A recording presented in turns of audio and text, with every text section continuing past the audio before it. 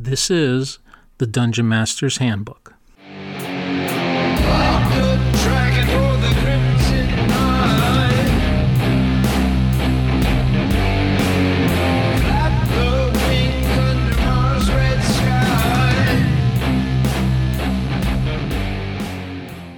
Hello everyone, I'm Michael Shorten, also known as Chicago Is.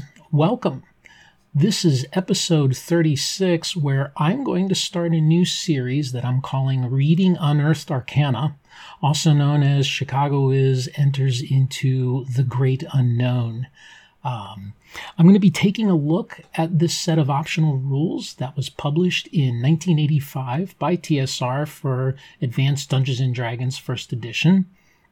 And I'm going to be looking at it from the standpoint of, would I use this in my campaign, and share my thoughts about what I've learned as I go through this book of extra rules. As I've mentioned in previous episodes, this isn't something that I normally have done. And you can ask players of my campaign. I tend to stick to the core rules with a few extras and options that I fell in love with back in 2008, 2009, 2010, back when blogs and the OSR, if you will, was first really exploding, and there was just a lot of do-it-yourself type of things going on, and I fell in love with some of them, like, shields shall be splintered, the idea that you can sacrifice your shield to absorb a hit, and other things like that. But by and large, most of the tuning that I've done for my game in terms of changing AD&D has been to fit my setting. I want the rules to support a setting rather than vice versa, because as we know, Advanced Dungeons & Dragons comes with an implied setting of Greyhawk. Obviously expanded a little later as other settings came out, like Forgotten Realms and Ravenloft and, Oriental Adventures and so on. But by and large, it was Greyhawk through and through. And I mean, there's, throughout the books here, Greyhawk is mentioned. So, but I took AD&D and I've made it work for me and the things that I want. I never saw a reason to get into Unearthed Arcana, and to be honest with you, I heard a lot of buzz about it. It's unbalanced and it's really crazy, and if you truly use it, your players are going to become demigods and completely unbalance the campaign and whatnot. So we're going to see if that's true, and we're going to see if there's anything here that inspires me, sparks my interest, and we'll see what. We'll see what happens. So, as I mentioned, Unearthed Arcana was published in 1985, and I did some digging into some of the history of it. So, according to Wikipedia and this really wonderful write-up on Drive-Thru RPG, Unearthed Arcana was TSR's 7th hardcover for the AD&D game, but it was actually the first book that TSR made that was specifically nothing but rules. Now, I kind of found that a little interesting because I thought Oriental Adventures was a set of rules, but I guess in thinking about it, it is more about setting, whereas Unearthed Arcana is actually just rules that you could apply to any sort of campaign. I should probably look into that maybe for the next episode and see what the timing of that was, as well as like the book Greyhawk Adventures, which adds a lot of things to the Greyhawk setting. But this one is specifically rules that you can add. Now, the source of the rules was Dragon articles that had appeared since AD&D had been published up till 1985, as well as other ideas that Gary Gygax had that he wanted to add to the game. Interesting to read that, and I wasn't aware of this back in the day, but apparently it had a very troubled release when it came out because it was full of errors and things that people started writing into Dragon Magazine and writing into TSR and complaining about.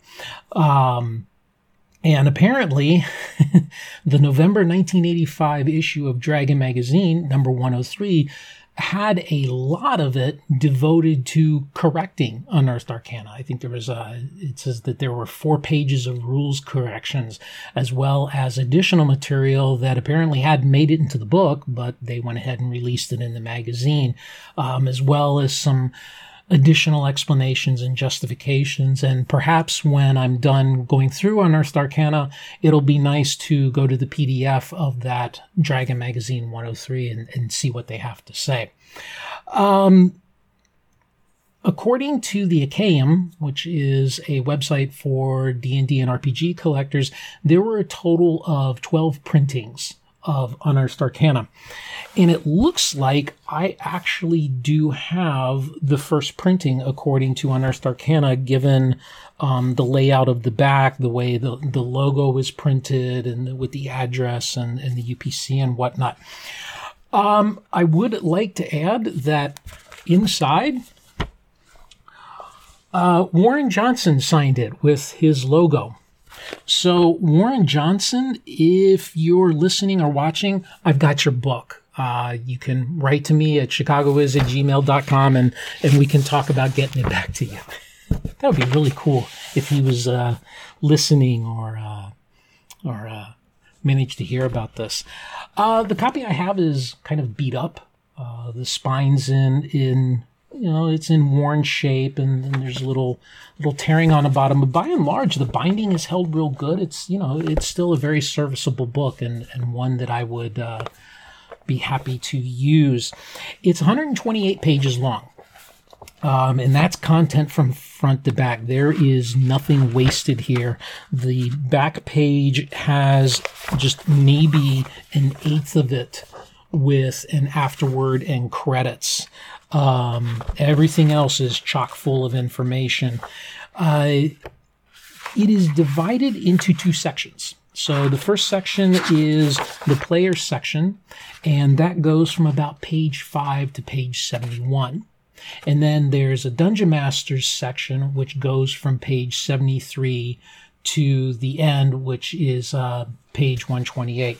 Now, the artwork is pretty nice. In fact, I want to show this, and I'm holding the book up for those that are watching the stream. This is the only full page, and here I'll put it closer to the screen. This is the only full page artwork there, but it's very nicely done. I don't see any artist written on it. And I didn't see any attributions. Let me see if there's any credits. Illustrations, Jeff Easley, Jim Rosliff, Roger Ropp, Timothy Truman, and James Holloway. I'm not sure who did this, but it looks like it's 2 adventurers fighting some sort of a demonic being or harpy or what have you, black and white, but very nice. The artwork, is what you would expect.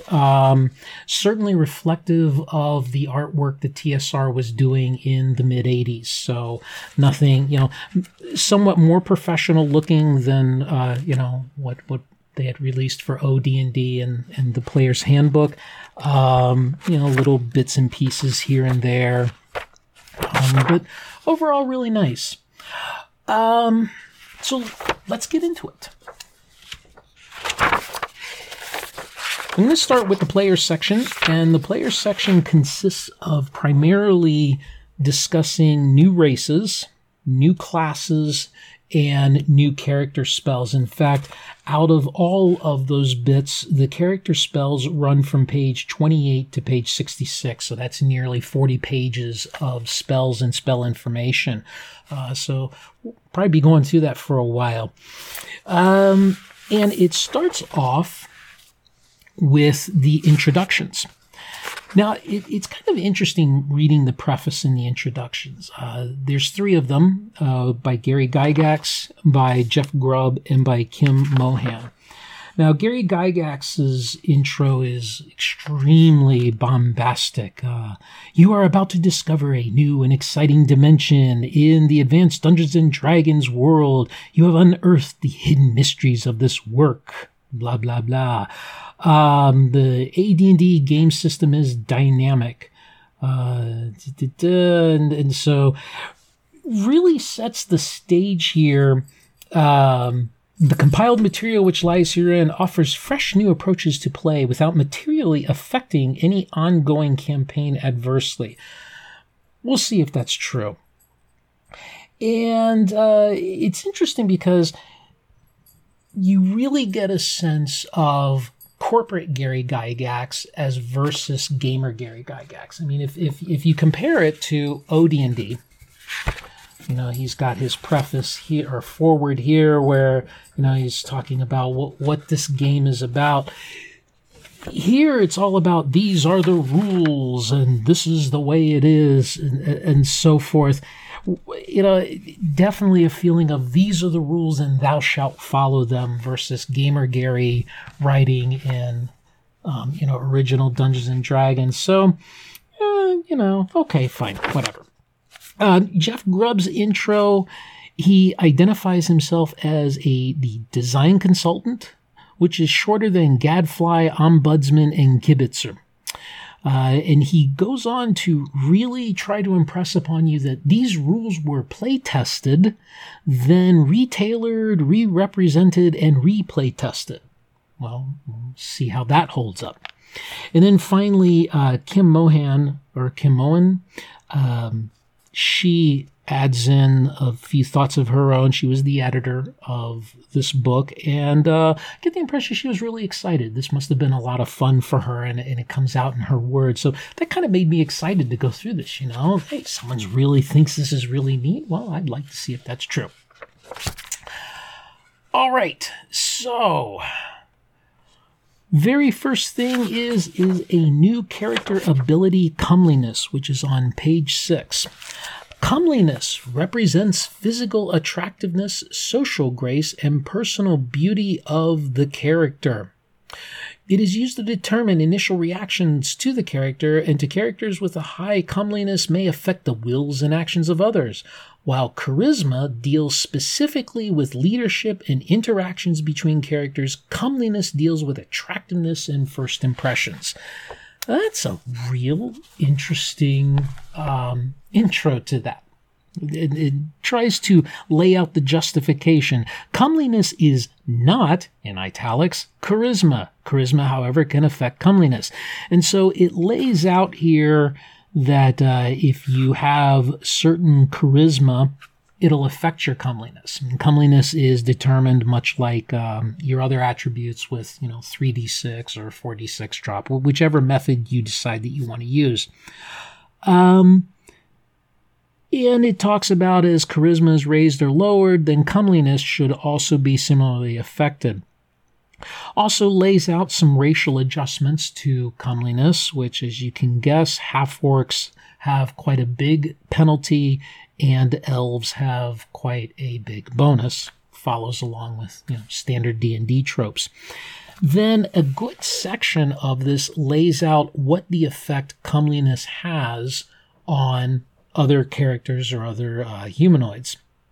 And it starts from ranking these from if you have a comeliness of -16 and lower, then -15 and -9, -8 to 0, 1 to 6, 7 to 9, and so on. And it goes all the way up to a rank of having a comeliness from 26 to 30. Unearthly beauty of this sort can be possessed only by creatures from other planes, demigods and demigoddesses, and deities of unusual sort. Following that, it lays out some rules on if you have a high comeliness. It links it to a power that they call Fascinate. The Fascinate-like power of high comeliness is similar to the second level illusionist spell of the same name. Well, let's take a look at what the Fascinate spell is. And conveniently, it's a new spell in Unearthed Arcana on page 67 for those of you playing at home. The Fascinate is an illusion phantasm spell. By means of this spell, the illusionist attempts to captivate the subject creature's attention and gain its love, friendship, and or obedience. The spell creates an illusion around the spellcaster that she or he becomes, in the eyes of the subject, a trusted and or desired companion.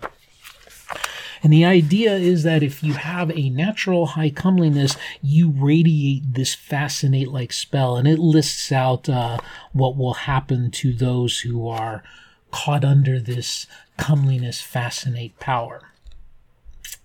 And that's really about it to it. Now, my first thought was, okay, so comeliness defines charisma. Well, does that hold up to what charisma is defined in? Let's go look at the player's handbook. Charisma. Charisma is the measure of a character's combined physical attractiveness, persuasiveness, and personal magnetism. A generally non-beautiful character can have a very high charisma due to strong measures of the other two aspects of the charisma. Well, that's in AD&D. How is it defined in OD&D? Remember, AD&D was not meant to change OD&D all that much and just add new stuff.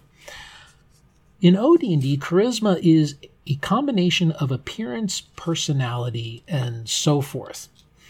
Well, that's kind of interesting. It's interesting that in Unearthed Arcana, they're splitting off comeliness from charisma. They're taking attractiveness and beauty from charisma and making it its own thing. And, at first blush, it seems like a really artificial separation. Give you an example. What if someone took Constitution and, say, split off an attribute called stamina or endurance, saying that Constitution itself applies to things like poisons and resurrections, and stamina and endurance is for physical exertion? I think somebody's probably going to actually try to do that if they haven't already. But for me, I'm not sure that's needed.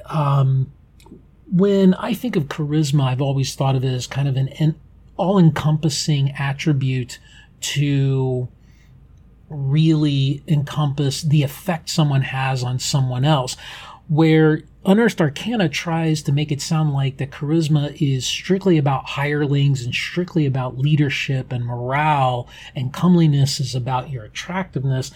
It feels artificial to me. It feels like it's almost like a solution in search of a problem. So that's kind of my first thought there. Let's go back to these rankings. So if you take the bonuses, let's take a range of your score, 3d6, you have a rank from 3 to 18 possible. If you have a charisma of 3, your comeliness is adjusted down by 5. So let's say you had a charisma of 3 and a comeliness of 3. That means your comeliness now is a -2. And if you're a half orc, you also have a -3 applies, which means is that if you're a half orc with a charisma and comeliness of 3, you can now be at a -5 comeliness. But they give rankings to 16 or lower. I don't know how comeliness, and it's not explained here, how comeliness would possibly drop that dramatically. Maybe there's some spells here that we'll get into later that'll explain that out, but there's nothing in this section to justify how someone could get to a comeliness of -16 or lower. Likewise, if you have a comeliness of 18, and if you have a charisma of 18, then you get a +3. So if you've got a comeliness and charisma of 18, then your comeliness becomes 21. And if you're a gray elf, you add +2 to that, which means you could have a comeliness of 23. So they have that ranking, but then they go into saying, you could have the ranking of 26 to 30. Again, I'm not sure how they figure that you could get that high unless maybe, like I said, there's some sort of a spell effect. But there's nothing here that really lays that out. They do talk about magic can mildly and temporarily affect the comeliness, but they talk about a maximum of 1 point. So I don't know. Maybe a magic item. Maybe we'll discover it later. But that's kind of odd as well. So would I use comeliness? Well, I had a question if TSR even used Comeliness, so I went and looked at some of the modules that I have, and absolutely, after 1985, modules published for AD&D First Edition did have Comeliness in them. Example is I-9, Day of Al-Akbar, that was published in 1986, and NPCs did have Comeliness statted out, although I will mention that from a quick look, none of them had such a high comeliness that it was going to do this fascinate spell effect that they talk about. So maybe TSR used it, but I wouldn't. Given the rule right here, there's really no justification for it.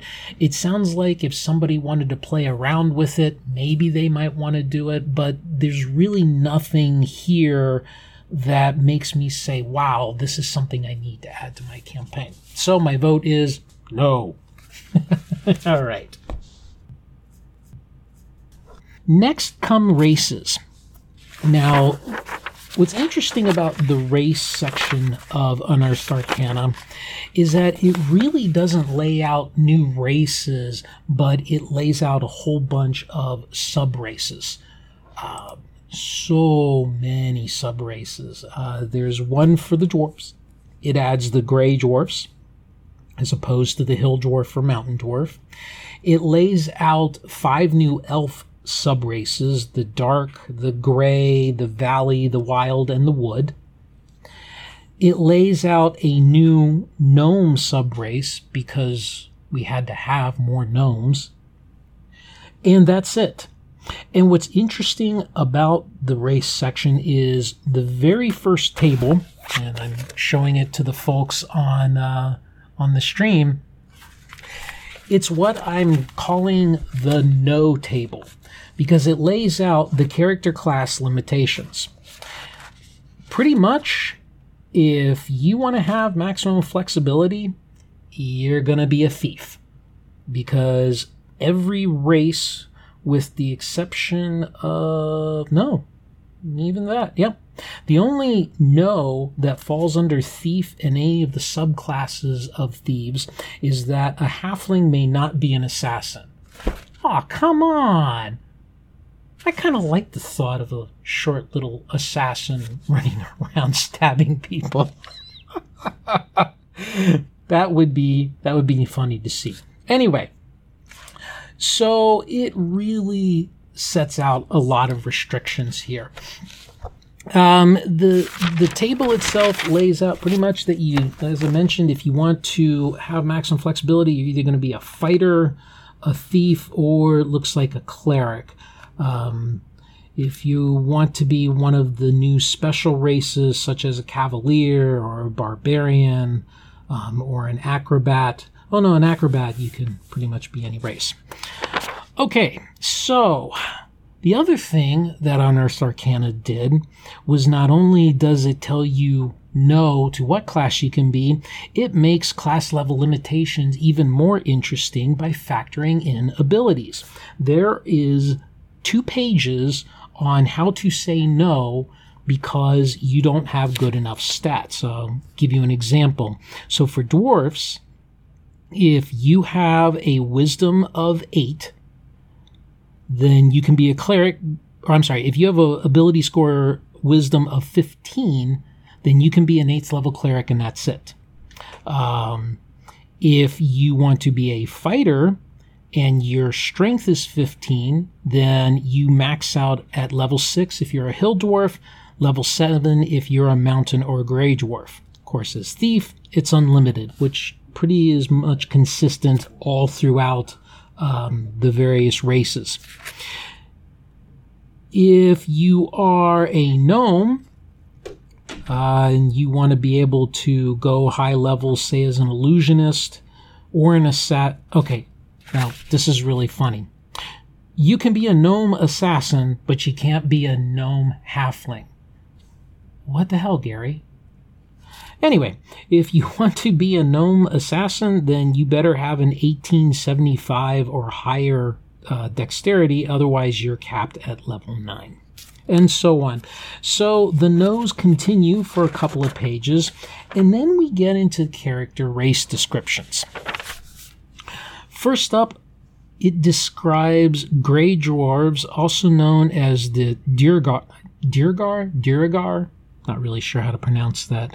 Dirgar are defined in, I believe it's the Monster Manual, perhaps Monster Manual 2. Oh, Monster Manual 2, according to my notes here, page 61. And it does say in Unearthed Arcana that typically gray dwarves, Dirgar, are evil, but PCs can choose whether or not they actually want to be that alignment or not. And it goes on to describe some of the benefits of being a gray dwarf, primarily related to being sneaky and to not living in light. Discusses how you can take advantage of that if you're in the dark, or if you're in the light, you're not going to like it if you're a gray dwarf. Then it goes on to elves. Now, here's what's interesting. It lays out a lot of description of the gray dwarves and kind of gives some sense of the who they are and what they are about. But when you get to elves, they really don't give you a lot. Gray elves, wood elves, wild elves, valley elves all get one paragraph, and there's really nothing to describe them. Let me give you an example for the gray elf. Gray elves are members of a rare race that share all of the abilities of high elves, including resistance, abilities, infravision, The two subraces share the same languages. Gray elves receive a +1 bonus to their dice roll for intelligence, giving beginning characters a maximum score of 19. Gray elves are not as common as high elves and do not normally associate with other humanoids other than elves for long periods. They are thinner than high elves, with hair color of silver or gold and eyes of amber and violet. That's it. Okay, so you had 7 paragraphs for Dirgar gray dwarves, but 1 paragraph for gray elves. Wood elves, pretty much given the same treatment. Wild elves, or Grugach, shun outsiders even more fervently than other elves, and are xenophobic even with regard to other elven races, because you want to give players the option to play a xenophobic elf. Okay, it's an option, and yet they talk about how unlikely it is to be. Valley elves are thought to be an offshoot of the gray elves, but they can speak to gnomes. Now we get into something, because they talk about the dark elves, also known as the drow, which of course were, well defined in modules previous to Unearthed Arcana coming out. But even here, there's only a few paragraphs. They don't really go into a lot about the dark elves and any information. They do say, hey, you can go to Fiend Folio, which is a nice call out that they're referring back to Fiend Folio. But they really don't go into a lot here. Then we get into gnomes, and we have the deep gnomes, and I'm going to screw this up, also known as Svirfneblin. Svirfneblin? That's Svirfneblin. I'm sure you're laughing right now at hearing this, but deep gnomes. I like that. These were, according to my notes, were first laid out in Fiend Folio, and they were described thus there.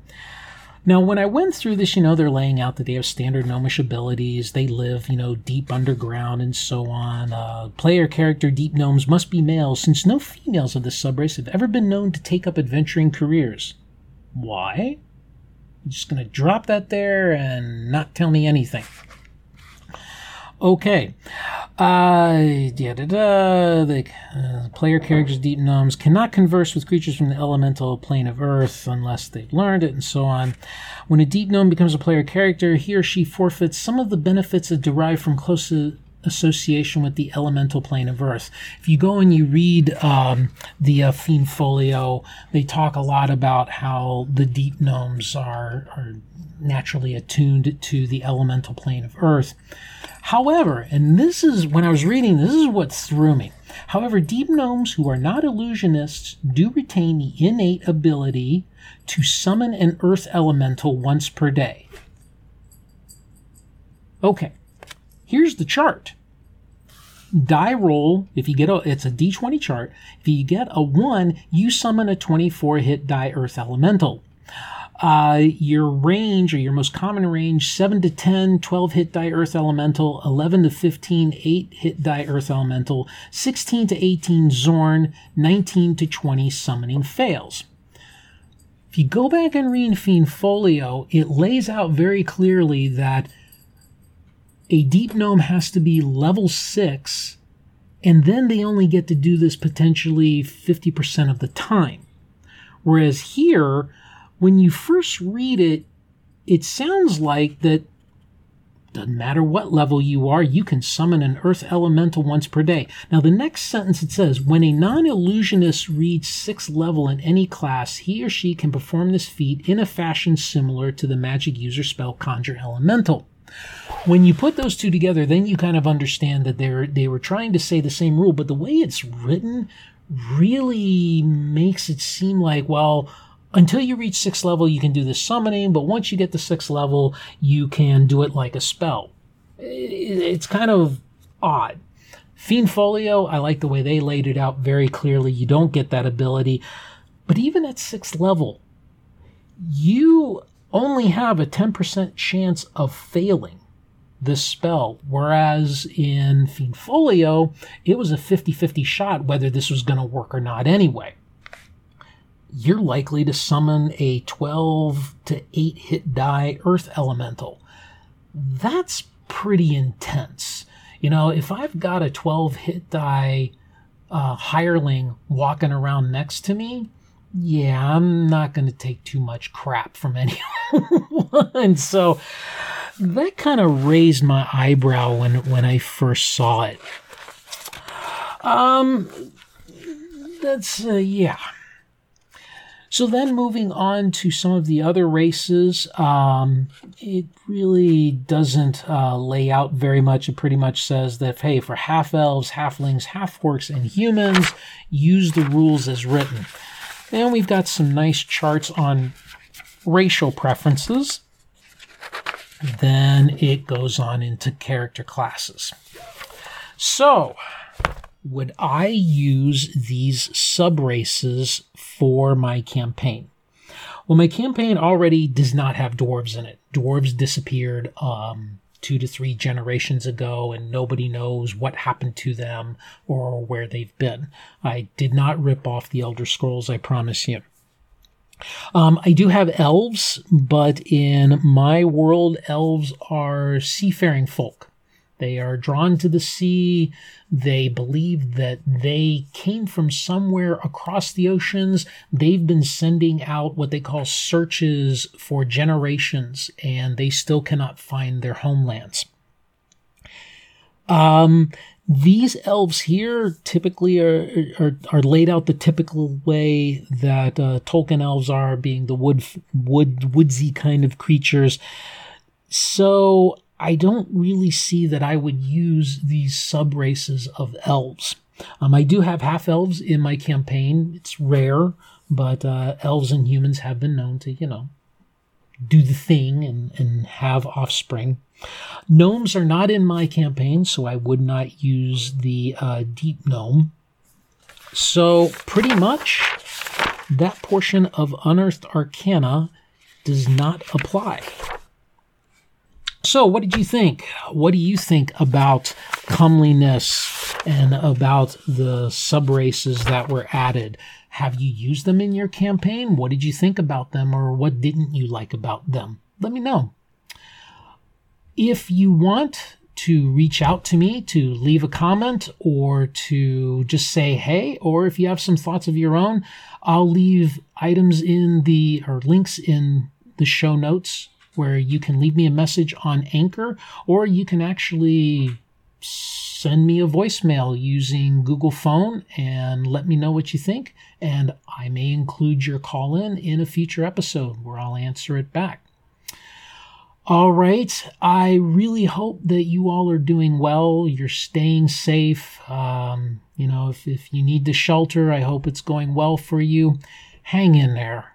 This is really tough. We are living in truly unprecedented times. The world's going to change. And I think that coming through it, take a deep breath, put one foot in front of the other, and we'll be okay. At least I hope so. I hope things are okay for you. But until next time, game on.